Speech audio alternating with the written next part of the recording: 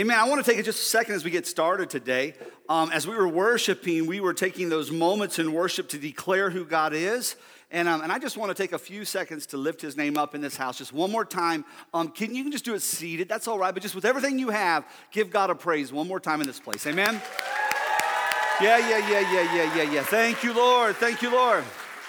Amen. I love that the walls come down. All those songs, man, they just get me going. You know, when I think about God, I want to say things like he's a way maker. You know, he's a burden breaker. Come on, somebody. You know, he's the one that brings peace to every storm. Yet, I still face chaos. I'm just being honest, you know. It's like I can declare all that God is in my life, and I can just, go off on that. And I do, because that's what good things about worship is that we can, in spite of what we're going through, we can put on our lips life instead of death. Hope instead of defeat. We can put on our lips that. But if you're anything like me, and that's maybe just a little not normal, I don't know, but I would say this, you still at times face chaos. Things get swirling around, things get crazy, your heart gets heavy, your mind doesn't know exactly what to do next. Am I alone in this room? I haven't preached in a couple weeks, so I'm coming with all the barrels today. All the barrels. Both barrels, 4 barrels. I'm coming with double barrels. Yeah, there you go. And really, when you think about the chaos, really, I want to kind of demystify chaos, because chaos seems kind of like something that superheroes deal with, right? You know, it's like chaos. I want to kind of bring it down to the word stress. Everybody say stress. Yeah. Does that make a little more sense than just, well, I don't know if I'm in chaos. You are if you let stress overcome you over too long. You'll be in chaos quick. Amen? And so we want to deal with that today, looking at what it looks like to escape stress in our life. What does it look like? Now, when we started this series, it's hard to believe this is our 5th week and final week in this series. When we started this series, we were looking at anxiety, and I told you by the end, I'm going to bookend this series, and we're going to give some real practical things today when it comes to dealing with stress. And so I want to kind of get in this. Let's just look at the definition of stress real quick. It's pressure or tension exerted on a material object. So that's what stress is. You got pressure, you got tension. This maybe brings it home to us a little bit easier, a little better. A state of mental or emotional strain or tension resulting from raising teenagers.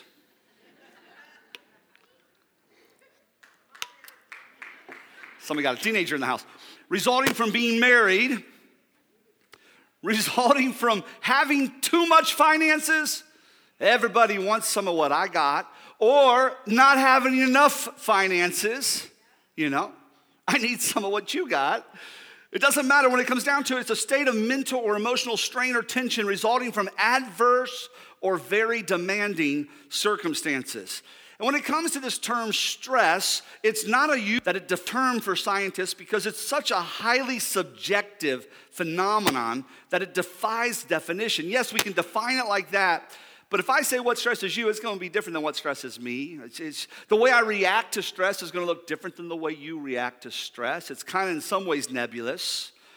In the term stress, the way it's currently used, it was in 1936 that Hans Seal, he said it this way. He defined the way we look at stress as the nonspecific response of the body to any demand for change. So there's a need for change, and it's causing us to have some sort of response in our physicality. Our mind is overwhelmed, and it's manifesting in everybody touch yourself, in your body. That's right. It's manifesting somewhere, you know. And so that non-specific response can come out as headaches. How many get headaches when you get stressed? Yeah, okay, all right. Or a sense of anxiety. How many get kind of amped when you get stressed? Because you got to get it fixed. We're going to get it done. Whoa. You kind of get a little bit more hyped, you know. I saw people looking over at their spouses. That's you, baby, that's you. Other people go on the opposite extreme of that, and it's not anxiety. It's not like hyperness. It goes into melancholy. You start to, is that me? Yeah. Oy vey. Hello? What have I done? I don't understand. I cannot use machinery. And I have stress. I'm good. And I have stress because of it. Test, check. All right, there we go. So when it comes down to it, this idea of stress, it manifests for some in anxiety, for others it will manifest in melancholy. You know, you get stressed and you kind of get depressed. You kind of become isolated. You hold back. For other people, you know, our English word, we'd say anxiousness. I have a friend that calls it agita. One of my favorite old words is spilkus. Y'all know you want to say that. Say spilkus. That's just, what is that? It's like Yiddish for like anxiety. Like, I got the spilkus, you know? So when it comes down to it, everybody, it manifests different ways. And our usual response to stress is this, though. It's not to like just deal and find healing. It's just to keep moving forward, you know? So we feel the stress. We feel what's going on. I can't deal with this right now. I'm just going to keep moving forward. This is just a season I'm in. How many said that before? Yeah. I feel it. It's just a season I'm in, you know? So we keep pressing, we keep pushing through. You know, it'll be worth it when I get to the other side of this. When I get past this, it'll be worth it all. All this stress will be worth it when I get to the other side. All right? Because when it comes down to stress, it is one of the major influencers in heart attacks, strokes, kidney disease, rheumatoid arthritis. I mean, it's one of those things where, yeah, you might get to the other side of this. It just might not get there with your heart beating. Man, God doesn't want that for his people.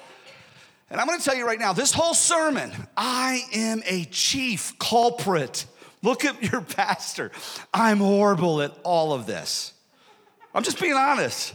You know, when I'm preaching this today, it's like, oh my gosh, I just should sit there, hand the mic to somebody and say, preach the notes I have up there because I need it more than y'all. Amen? I do. And so when it comes down to stress, I want to show you a couple things I think are neat. And we're going to get to the word. We're going to get to a lot of word today. But here's the thing.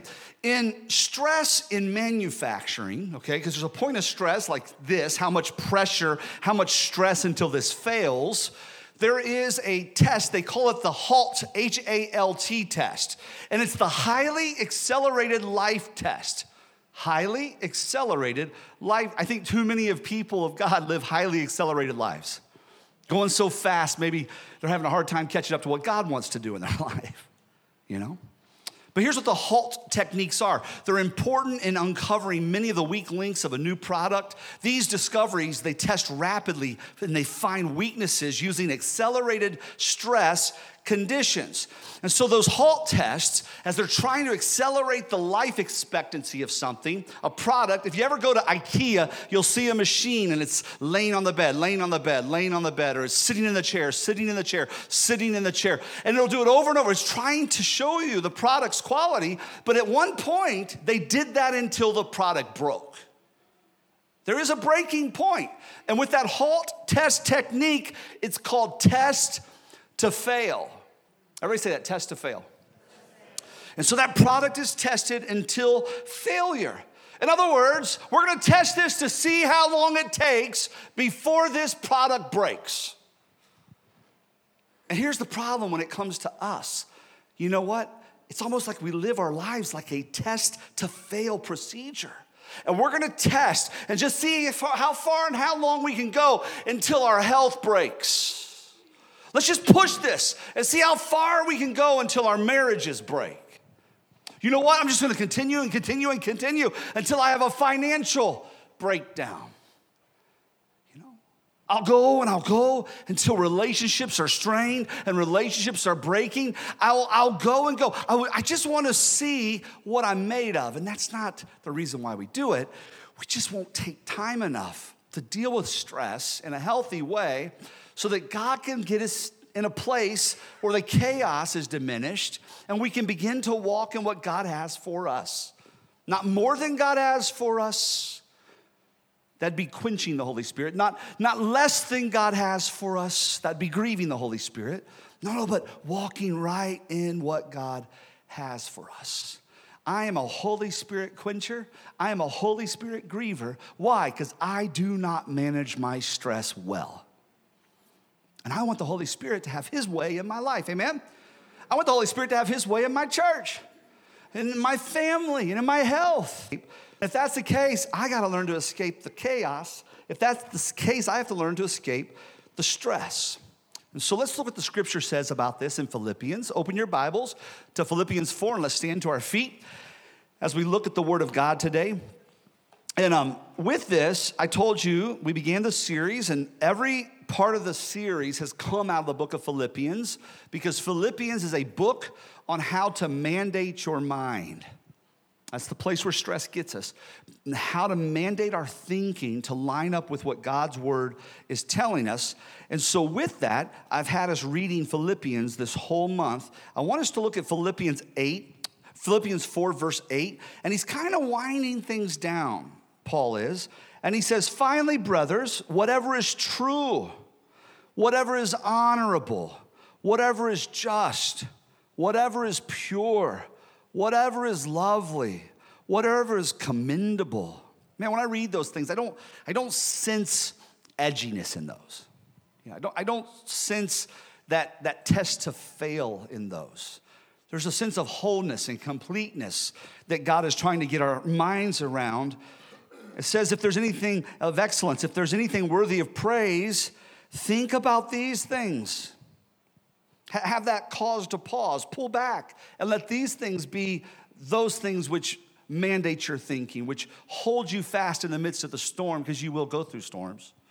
You will go through chaos, but what holds us fast in the midst of those things? And then it says in verse 9, what you have learned and received and heard and seen in me, practice these things. And so the things that you've learned the last 4 weeks and today, practice these things. The things that Philippians, I'm not sure if you've been doing it. That first week we read through the first chapter for every day for a week. And the second and the third and so on. I'm not sure if you've been doing that, but those things that you see Paul speaking to us about under the unction of the Holy Spirit as he wrote, practice these things. And if you do, and I love that, because when the God of peace, when Jesus was with his disciples in the midst of the storm, he was in the midst of the storm. I'm not saying this keeps us from stressful stuff. It just helps us understand how to manage our stress. Jesus was in the midst of the storm and he said, peace, be still. And that storm had to obey. And I declare, let's pray in the name of Jesus right now in this house. There's some chaos in people's lives. And we declare in Jesus' name over this house, peace, be still. Lord, help us to lean into you, the God of peace. And when our mind wants to wander and our mind wants to go to a place that causes our feet to follow and it produces more anxiousness and agita, Lord, all those things, Lord God, that when our mind goes there, that, Lord, our mind would be stopped by the word of the Lord, and that your peace would come up over us, and that the practical things we learned today would be put in motion. And, Lord God, you would help us in the midst to escape from our stress and our chaos. In the name of Jesus we pray. Amen. Go ahead and have your seats. As you're taking your seats, we had began this series a month ago, and we were looking at the prophet Elijah. I told you we would end this series looking at the prophet Elijah. Elijah, I think, is a good example, just in the sense that he was doing great things for God. He was living a righteous life. He was walking after the precepts of God when he thought nobody else was, really. That was part of his issues. He thought he was alone in this fight, and he's moving forward. But we can see that Elijah would retreat, and at times it was good, and at times it wasn't great. And I want to show you something I think is really neat, because my whole upbringing was always the idea that Elijah missed what God desired and was punished and was removed from ministry so that Elisha could carry on what Elijah couldn't. Did anybody else hear it taught sort of that way before growing up? Yeah. A few of us, yeah, definitely. It was always because of the failure of Elijah.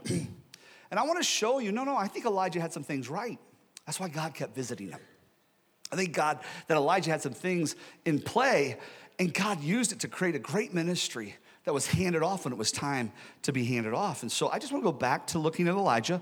We're going to look here at Elijah 19, verse 3, and we'll continue on down probably almost the next 10 chapters or so. No, maybe not that much, but we're going to look at a lot today. Elijah, he has been threatened with his life. If you don't know the story, the prophets of Baal have come up against Elijah, the prophet of God, and the prophet of God won in the midst of this battle on this Mount Carmel. And when all was said and done, even though there was victory, was the God, Jehovah God. God, Elijah's God, was the one that showed himself real. Even though, man, Elijah came under great fear and distress because of the wicked queen Jezebel. She begins to chase after. She sends an emissary, and the word goes to Elijah that he's going to be killed. And there's a sense in Elijah, I think, of this. He's afraid of what's next. I think a lot of time with stress, you're just afraid of what's next. If I don't keep pushing, what'll happen? What's next? If I don't make it happen, what'll happen? What's next? I know everybody's gunning for me. If I don't at work, push and push, what's next? Have you ever felt that way before? Just what's next? If I don't get everything, the ducks in a row, just right, everybody say, what's next? And I think when it came to Elijah, he's afraid of what's next. They have declared that they're going to kill him. And in verse 3, he was afraid. He arose. He ran for his life. He came to Beersheba, which belongs to Judah, and he left his servant there. But he himself went a day's journey into the wilderness, and he came and he sat down under a broom tree. Sitting down under a broom tree, not a bad thing. Amen? Not a bad thing at all. That he would be able to take a moment, sit down, begin to process some of this stuff. Now watch what happens. He is processing, and as he processes, he realizes where his heart really is and the darkness of where his heart is. And he says, I want to die. Is it not enough now, O Lord? Just take my life. I'm no better than my fathers. I mean, he's ready to die. And it says that he laid down and he went to sleep under the broom tree. And here's what I love. We're going to see two different places where Elijah kind of took rest. And as he took rest, God visited him. God did not punish him. Come on, somebody. As he took rest, God visited him. God didn't punish him. I need to hear that. Because for me, I want to do for God, do for God, do for God. I don't want to take rest. God, I don't want to be not doing what you need me to do. Not like you need me to do anything. And so we see here Elijah's taking rest, and an angel comes, and the angel touched him and said, arise and eat. Ooh, I love God. He said, wake up and get your grits on. That's my Jesus. Verse 6, and he looked, and behold, there was at his head a cake baked on hot stones and a jar of water. And he ate, and he drank, and he lay down again. Sounds like he's depressed. Right? He's going through some stuff. And so he lays down, depressed, I want to die. God begins to visit him. Get up and eat. Okay, I'm going to get up that way. I'm going to eat. And I'm going to go back to sleep some more. How many's ever dealt with stress that way? Anybody? Yeah. Goes on. It says in verse 7, and the angel of the Lord came again a second time and touched him and said, arise and eat. For the journey is too great for you. And I love that. I'm not done with you yet, God is saying in the midst of this. I've got plans for you. Maybe he's saying to you, I have plans for your finances, plans for your marriage, plans for your health, whatever it is. I'm not done. Yeah. You may be at that point of test failure. Almost ready to break. It's about over. And God's visiting, saying, I have plans for you. You got to eat. You got to get some rest. Because I'm about to take you on a journey. About to do something next in your life. That's what's next. Not death, but life. Amen? And so he rose, he ate, and I love this. He went in the strength of that food for 40 days and 40 nights to Horeb, the mount of God. And so we can see with Elijah a little bit of a rhythm to dealing with stress. And I'm not going to teach into this too deep. I just want you to kind of see this little bit of rhythm. He went to sleep. Guys, sleep's a good thing. I'll talk about that a little bit more later in the talk, okay? And then he got up. You can't sleep all the time.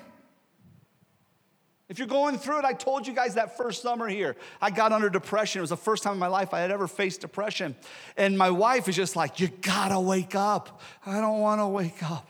I just wanted to sleep for about 30 days. I felt like that's all I did was just do what I needed to do and find rest and just sleep. You know, I was avoiding everything I wanted to avoid, and I just was doing it through that. So no, you can't just sleep. You gotta get up. I love that he got up. It's daytime. He's up and he's in the sunlight. You got to get out, you know? And then, I know I'm stretching this, but we see that he went in the eat and the drink. He went in the food that was provided for him. And in that strength of eating and drinking, he went 40 days in that strength. You got to exercise. I just stretched that. I'm stretching it for my sake. Lord, I need to exercise. But you need to be active, amen? And so for him, for Elijah, you kind of see a process of how he's dealing with this. And I love that God keeps interacting. I know it's the angel of the Lord, but the angel of the Lord keeps interacting with him while he's going through, my dad would call it the mully grumps. Anybody heard that term before? The mully grumps. It was just, he's down, he's melancholy, and God keeps visiting his heart. And in doing so, he's sleeping, he's waking up, he's eating, he's hearing the next point of the journey. And then we see him take off, and he begins to journey yet again. And for 40 days. And I'll get back to this. So keep your hand in chapter 19, and we'll come back to verse 9 in a little bit. Listen to me. If we're going to have any chance of escaping stress, we're going to have to get in tune with ourselves, okay? Now, this sounds a little like humanism, and before we finish it, you're going to see that no, God, our Creator, created these humans. He created us, and we do need to understand where we're at as humans, amen? As human beings, not human doings. We got to be able to pull back and understand where we're at different times. And so I want to kind of put on the flip that idea of halt.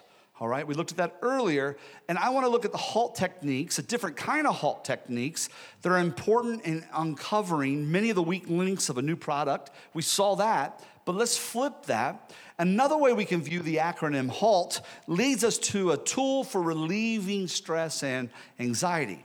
And what that HALT is, we'll put it on the screen. It's HALT. It's hungry, angry, lonely, tired. These are 4 measurements that we need to be in tune with our own selves because they are markers at times of stress that we're going through, okay? And so let me walk through this. The theory behind the HALT acronym is that whenever we are feeling stressed, depressed, or depleted, we can stop. Everybody say HALT.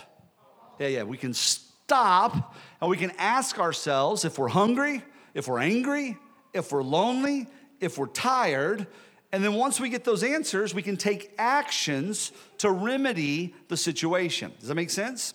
So you start to feel depleted, you start to feel depressed, you start to feel that anxiety. I'm going to, everybody say halt. I'm going to stop, I'm going to ask myself these questions. And the reason why is because when our bodies aren't feeling well, our minds will start to feel a little crazy too. You know? Kind of starts physically, but it works itself into everything, you know. And so I want us to look at these 4 things. Hungry, you know, the idea of hunger. Some people, when they face stress, they don't eat. How many people in the room, you don't eat when you face stress? Okay, anybody else? I'm jealous of you. Obviously, this is not my problem, all right? And so when it comes to it, I'm on the opposite side, and it still plays in because when you feel stressed, you feel hungry. You know, it's a different kind of hunger for me. I want to be satiated. I want to feel relief. And so when I say eat, I mean eat consistently. For those that are in the room that struggle, do like the angel. Get up, eat. Come on, eat, you know. Do like the angel's telling us here. Wake up and get something in your belly, so that you can go with the strength of it. So eat consistently. Even if you don't feel it, put it on a schedule, you know. You're feeling stress, ask yourself, am I hungry? Yeah, I am. And if I am, I'm going to put myself on a schedule of what I need to eat. On the opposite side, it's not just eat consistently, it's eat consciously. Because I can do the opposite. I feel stress, and I want the endorphins that come from eating poorly. Because how many know some endorphins will go off in your mind? I'm serious. Woohoo! You know? Man, I don't know what it is. I'm telling you right now, those little burritos, they'll talk to you. I'm saying, the venga aquí, por favor. You know, it's like, come on over here, baby. You know, I'm on it, you know. And so those endorphins you're just looking to find a little bit of release. And so with that, when it comes down to it, eat consistently, but also eat consciously. Conscious eating is important because some things you put into you makes you feel worse. You're feeling horrible and you load up on a bunch of sugar and it feels really great for a second, and then you spike and then you drop and now you feel awful and you think it's your situation. No, it's your blood sugar. You know? But don't you know the devil will lie to you and tell you it's your situation. Look how bad it is. Look how awful you feel. Yes, you're almost in a diabetic coma. All right. So hungry. Number 2, angry. You know, when it comes down to, am I angry? You're feeling that stress, that tension. Am I angry about something? And if you ask yourself that, God's showing me, am I angry about something? And God starts to put his finger on something. Yes, you're holding bitterness and anger, rage about something, Find a way to release that. It might be that you need to talk to the person. That may be the worst thing you could possibly do, is talk to the person. Just recently, somebody had held a lot of anger, and I explained to them to just write it bitter. I'm going to give you an exercise. Write it down. That's your homework this week. Write everything down that you're feeling so bitter and angry about. And for months, would come into the service and just a wreck because of this anger she's holding on to. I said, just write it down. And I'll tell you what to do next week. And so she came back the next week and said, okay, what do I need to do? And it just so happened to be in the Jewish calendar, the Day of Atonement that week. And something that's kind of a neat thing that happens on the week before Atonement is something called Rosh Hashanah. And they do a thing where they'll cast bread over on the water and let sins and hurts and stuff just go away with the water. It's just kind of an act, of the will, but they put their heart to it, It's called a tashlik. And I told her, I said, you know what? That week when she said, what do I do with it? I go, find some water, and I'm going to have you litter, okay? I want you to have a really good time with the Lord and pray and release this and tear it up and just throw it on the water. And as you see it go, let it go. There's no magic in that. But God used that just to bring strength to her, The next week I saw her at church, man, she just was full of hope, And so I would say, whatever you need to do to release it, go talk to the person. Some would say if you have so much anger built up and you can't deal with it with the person, you can't fix it, you just need to release it, go to the gym, go for a run. Maybe write in a journal, Pray. We'll talk about that at the end of the talk here today. Pray, take some time with the Lord, My sister, God love her, my sister, for whatever reason, breaking a glass makes her feel really good. And she'll go to Goodwill, or she'll go to thrift garage sales. My sister has her breaking stack. And behind her house, there's a spot where if she just needs to feel that, she'll just, rather than doing it to her children, or her husband, or her parishioner, she's a pastor's wife too, she will go out there and she'll take that mug and just feels good. It's like punching a pillow or punching a speed bag, It's just something to let that pressure off, So that's anger. How about this? You ask God to help you understand what you're feeling. You start just feeling, I'm all alone. Like Elijah, nobody knows what I'm going through. And you feel that sense of loneliness.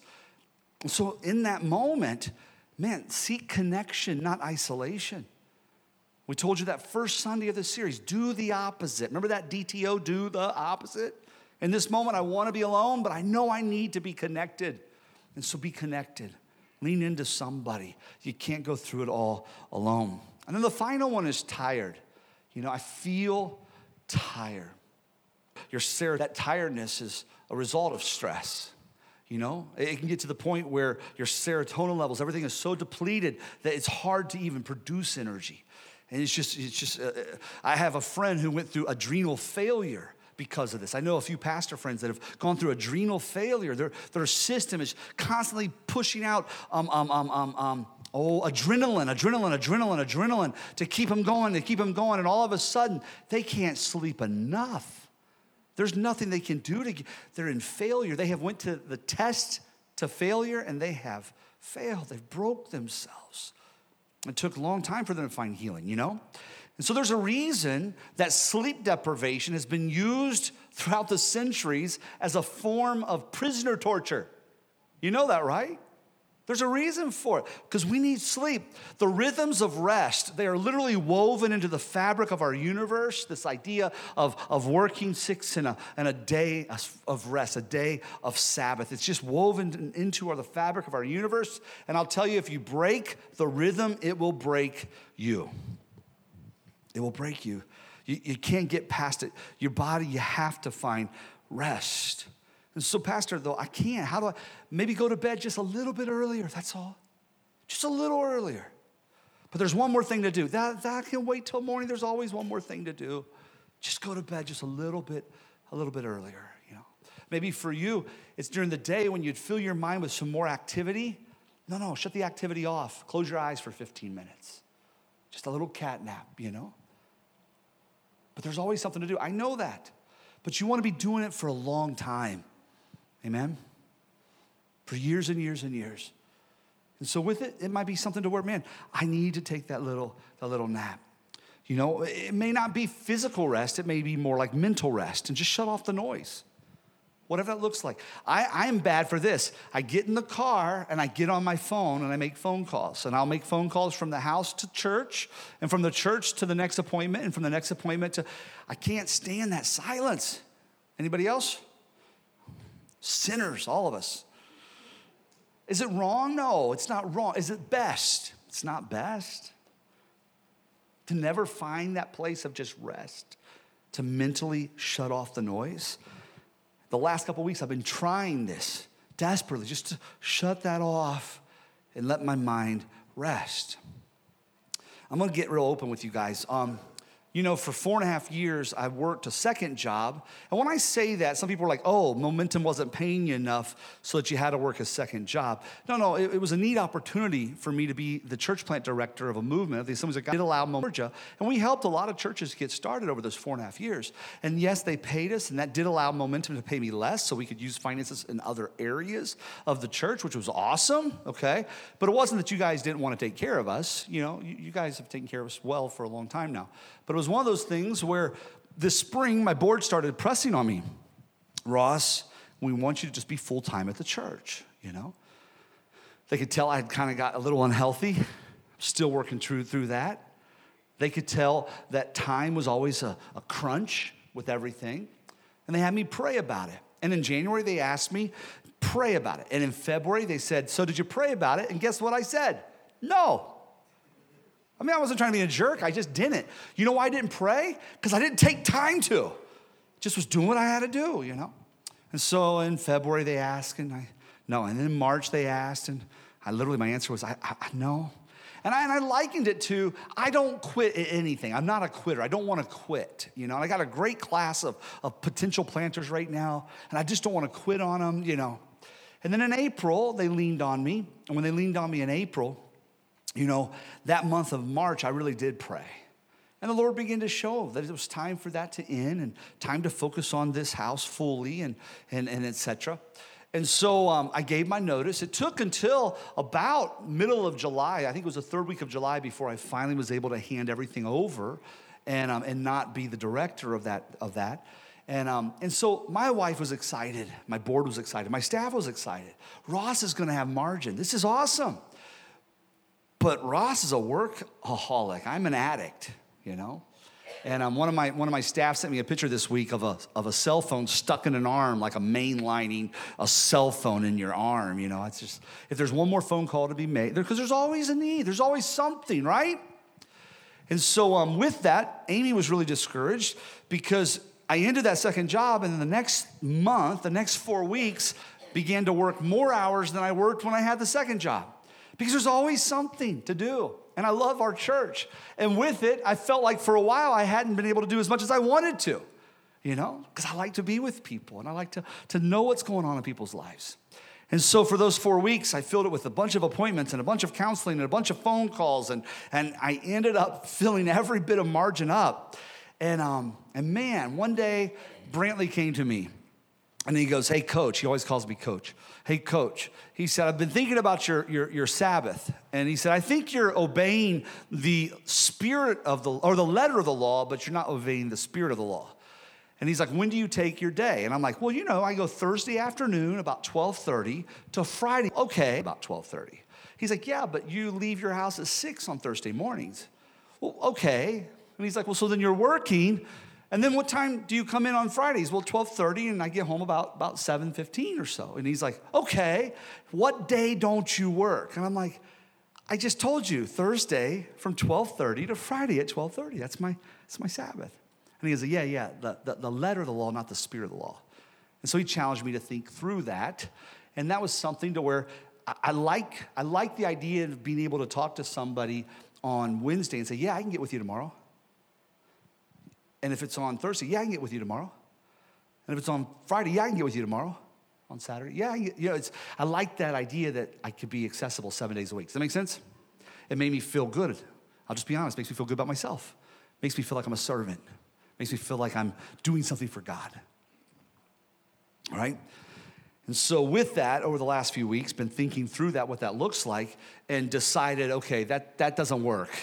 And so Friday, this last Friday was my first day where Friday was my day off. That was awesome. Amen? Amen.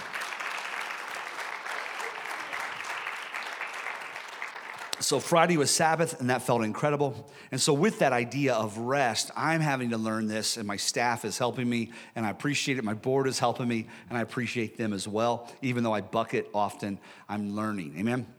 So that HALT technique is a great place to start to become aware of our feelings and to take responsibility for them and to take action to make ourselves feel better. That's wonderful. And you've got to notice when it comes to this idea of dealing with stress, the mind-body connection is an important skill to be able to learn in order to manage our feelings in healthy ways and to begin to live happier and more peaceful lives. That mind-body connection. You've got to slow down and ask, am I hungry? Am I angry? Am I lonely? Am I tired? What's going on here? Got to be able to ask those things. And here's the thing with Elijah. Let's look at verse 9. Elijah goes back into it. He ministers those 40 days. He's running, he's doing, he's going. And in verse 9, he came to a cave and he lodged in it. And behold, the word of the Lord came to him. And he said to him, what are you doing here, Elijah? He's back at this again. He said, I've been very jealous for the Lord, the God of hosts, for the people of Israel have forsaken your covenant, thrown down your altars, and killed your prophets with the sword. And I, even only I, am left, and they seek my life to take it away. And so when it comes down to it, he's like, I'm doing a good thing. I'm standing strong. Nobody else is, but I am. This is what he's saying. And he's finding himself back in this cave again. And again, I thank God that God will show up in the midst of that cave and speak to you. And he said, go out and stand on the mountain before. This is going to move us into this area of being in the presence of God. And behold, the Lord passed by, and a great strong wind, say strong, tore the mountains and broke them in pieces. But the Lord was not in the wind. And after the wind, an earthquake, say earthquake. But the Lord was not in the earthquake. And after the earthquake, fire, say fire. But the Lord was not in the fire. I began to think of that. Those are stressful situations. A wind, a tornado is very stressful. An earthquake's very stressful. A fire is very stressful. It's tension. It's awesome. It's powerful. It's mighty. But God, watch what it says here. But the Lord was not in the fire, and after the fire, the sound of a low whisper. Just a place of rest, a place of quietness. God showed up in the midst of that. And when Elijah heard it, he wrapped his face in his cloak, and he went out and stood at the entrance of the cave. You have to understand, this is a Jewish imagery thing. So wrapping yourself in your cloak means that you're going into the presence of God. He's taking his cloak, and he's wrapping that talit around him, and he's going into that place of connection with God. And so it goes beyond us just being connected with what we're doing, but we also have to be connected with what God's desiring to do. He wraps his face in the cloak, and he went out, and he stood at the entrance of the cave. And behold, there came a voice, and it said, what are you doing here, Elijah? And again, he just repeats, I've been jealous for the Lord. I've done all this work for you, God. And the Lord says to him, go return on your way to the wilderness of Damascus, and when you arrive, you shall anoint Hazael to be king of Syria, and Jehu the son of Nimshi you shall anoint to be king over Israel, and Elisha the son of Shaphat of Abel Maholah you will anoint to be prophet in your place. So I want us to look at this here. When you're seeing this, it made me think of there's a gospel great that I love, Marvin Sapp, and he says, in spite of calamity, he still has a plan for me. I love that. In spite of calamity, God still has a plan for me. And in spite of all the craziness next on Elijah's head, God comes to him and speaks what's next. Not what Elijah thought he was supposed to do, not what Elijah could try to produce on his own, because he just wants to do more and do more and do more. And God comes and speaks to him what's next. And this is what's beautiful about it. God says to him, basically, there's an anointing for a new season. You're going to anoint a new king in Judah. You're going to anoint a new king in Israel. You're going to anoint someone to do ministry. And what's so neat is in my life coming up, I always saw that you're going to anoint somebody to do ministry in your stead. Because you messed up, Elijah. You didn't get it right. And so I'm going to bring somebody else and you're going to anoint them. But that's not what it's saying. This is all talking about kingdom purpose. God is saying, you're going to destroy what I'm trying to do kingdom-wise if you keep going like this. You are going to destroy what God is trying to do in your family if you keep going like this. Listen, you're going to destroy what God's trying to do in your marriage if you keep going like this. What God's trying to do in your health if you keep going like this. Here's what's next. Here's this promise. God's coming to anoint what is in your life. Amen? Now for me, that anointing definitely rests upon church ministry. I get that. But man, I want that anointing on my finances. I want that anointing, that blessing of God on my marriage. Amen. Just like you ought to want that. And so God is coming to bring kingdom purposes at a whole nother level. So I don't know what your new season might look like, but I know what my new season needs to look like. Watch this. I love this. When I read this years ago, I always thought that this was a punishment. This was a way that God was going to bypass Elijah. But no, this was a reordering of Elijah's ministry. Next thing you know, he goes and he finds this young man. And watch this.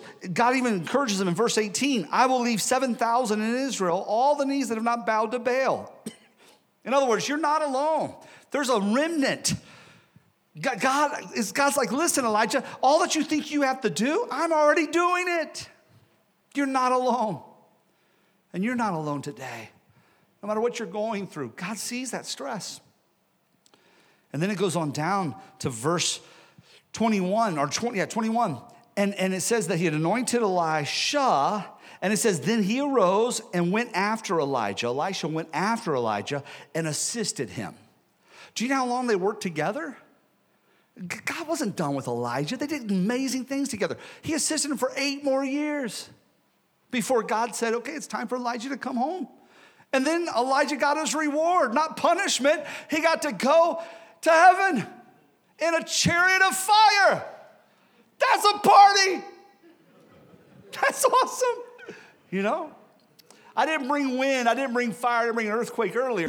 It was in a still small voice. But I'm bringing the wind, the fire now, you know. This is a celebration of him going home. Isn't that cool? I never saw it that way. I think I always thought Elijah got punished. And so Elisha got to finish his job. No. God began to help Elijah through his stress and through his depression and through his struggles and through all that. And God reordered some things. Why? So that the kingdom purposes of God could manifest there in Israel. And God is still wanting to reorder things in your life so the kingdom purposes of God will manifest in your house. And as a church, God is wanting to reorganize the kingdom purposes of this house so that the kingdom purposes will manifest right here in this church. Amen? Amen. Amen. And so with that, I'll just cover a few things. This is kind of a fireside chat. Is that okay if I do that? So with that, we had a church consultant come in just to kind of help us get a good glimpse of who we are. And he asked me a question, and I thought it was a good question. He said, is Brantley your true second around here? Like does he kind of run the church, you know, and under you? And I'm like, no, not really. I mean, and he goes, don't you trust Brantley? Yeah, I trust Brantley. Is he not skilled? No, he's skilled. And so through a bunch of questions, he began to delve into my heart. And we come to the realization, I come from a very blue-collar background, okay? You know what blue-collar folk know how to do? Get in the trenches and work. That's what we do. How many was raised in a blue-collar background or a blue-collar area? Yeah. So, man, you get in the trenches, you go, you work. And I told him, as we were talking, we discovered that, man, I'm a blue-collar guy. I just want to get in the trenches and work. That's who I am. I want to go shoulder to shoulder with everybody, always. You know? That's who I am. And I told him, I said, I feel very pretentious to have that second in command kind of a, you know what I mean? It's like, I just feel it's weird to me. So we talked through that a little bit. And here was what his basic statement to me was, do you want to be the assistant pastor of the church or do you want to be the lead pastor? Because as associate, that's what I did well for like 12 years. Been an assistant now or lead for 13. As an associate, man, you get in the trenches, you just are constantly doing. That's what assistants do. That's what associates do. And this young man began, this consultant, I say young man, he's my age, he begins to explain, Ross, you love to be with your staff, you love to be with your people to the degree that you have no margin and you can't lead well. And I punched him in the throat. 3 days we're with this guy, and all of a sudden to my team, I look and I go, guys, listen, I'm realizing something. I'm the bottleneck, you know? And I wasn't saying that to be a martyr. I literally realized I'm the bottleneck. And he goes, Ross, you have one of the flattest organizations I've ever seen. You know, there's you as pastor and then your team, your lead staff, flat. He goes, normally that's because the pastor is very controlling and a perfectionist. He goes, that's not the case. I've been with you guys for 3 days. That's not the case. He goes, for you, you just want to be with everybody. If somebody makes a hospital visit, you're going to go follow up later on to make a hospital visit. Not because you don't trust that they did a great job, but you want to be there too. I'm like, yeah, you know. You have a meeting, a creative meeting of some sort. I want to be there, you know. I just want to be shoulder to shoulder. And so he began to help us. And he said, Ross, you've got to learn what it looks like to create margin so that you can dream, plan, develop your team, develop key leaders in the church so you can take that role. And guys, that role isn't a natural role for me. Coming and helping you move your house is. I'm just being quite honest, man. Blue collar, baby. That's how I was raised. And so a few things that I've implemented to help with this through these meetings the last few weeks is that Friday Sabbath, that flat organizational structure.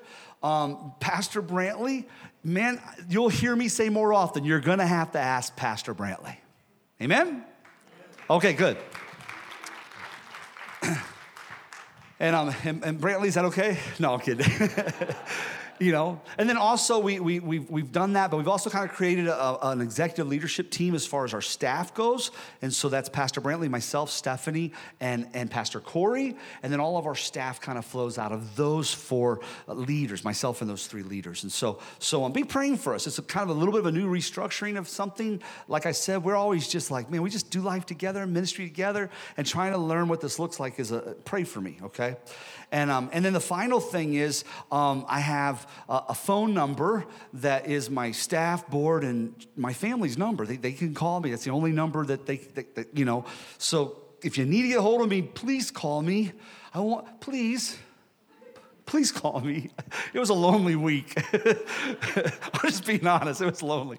But with that, you know, call the church office. They'll get things to me. We'll work this out. We're going to learn this together, okay? And there'll be some more able ways to be accessible and such. Again, it's just weird for me to even talk about it. But this was something to where I was learning how to deal with stress, find margin, so I can lead you well. Amen? So pray for your pastor as I figure this out, and I'm never going to stop being that people pastor. That's my heart. Amen? But I got to learn what it looks like to have margin to lead our house well. And so be praying for me. And so let's get back to looking at the stress that you guys may be going through. And so if we're going to have any chance, let's stand to our feet as we close Philippians chapter 4. If we're going to have any chance of escaping stress, I said we have to get in tune to ourselves, number one, but if we're going to have any chance of escaping stress, we've got to get in tune with our Creator. Amen? Only with yourself is humanism, and it will only, you need the convictor to show up. You need the deliverer to show up.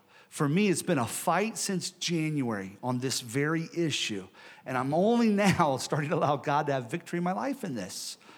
I need Him to show up to continue to help me live this and figure this out. Amen? And so what it says in Philippians 4:4-7, rejoice in the Lord always. And again, I say rejoice.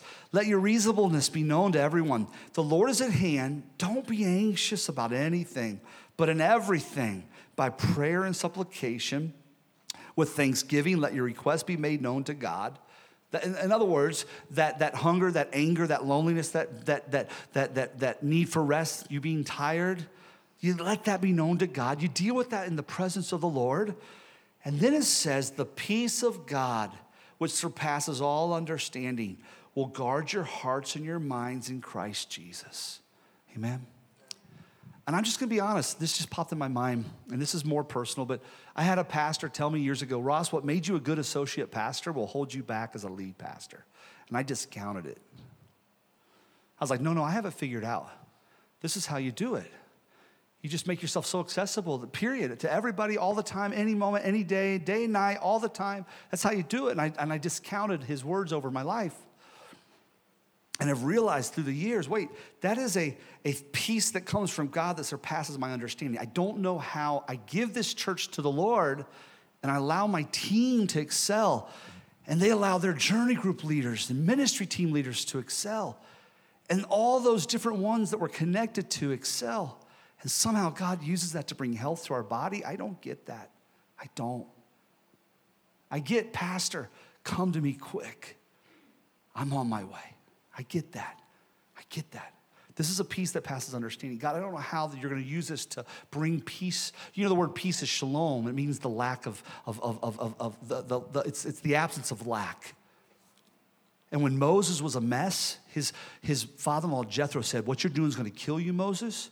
You got to allow others to do so that the people can go home in peace, is what it says. In other words, they can go home with their needs met. I'm tired of being the bottleneck to this house. And I apologize to you as your pastor for holding back, who knows, leadership development in other people's lives. It might be that I've held that back. But I know this, I give it to God, and I know that his peace that passes all understanding is going to guard my heart and my mind. And his shalom, his peace is going to be on this house. And you're going to be able to go home with his peace. Amen? Jesus, we thank you for your goodness in our lives. Lord God, I ask that you this week as we enter the word of God in chapter 4, that you would use every day as we read that you would use that in our lives as we pull away time with you in mind, God, as we pull away. Father God, I thank you that this whole series, we've been able to go to the Spotify playlist and listen to worship. Lord, this week, as we escape stress, as we go to that playlist and we listen to worship, and as we get into the environment of your word and your presence, show up, God, and bring us peace. In Jesus' name, amen. Thanks for joining us for this episode of Fuel for the Journey. For more information, please check out www.momentumchurch.tv.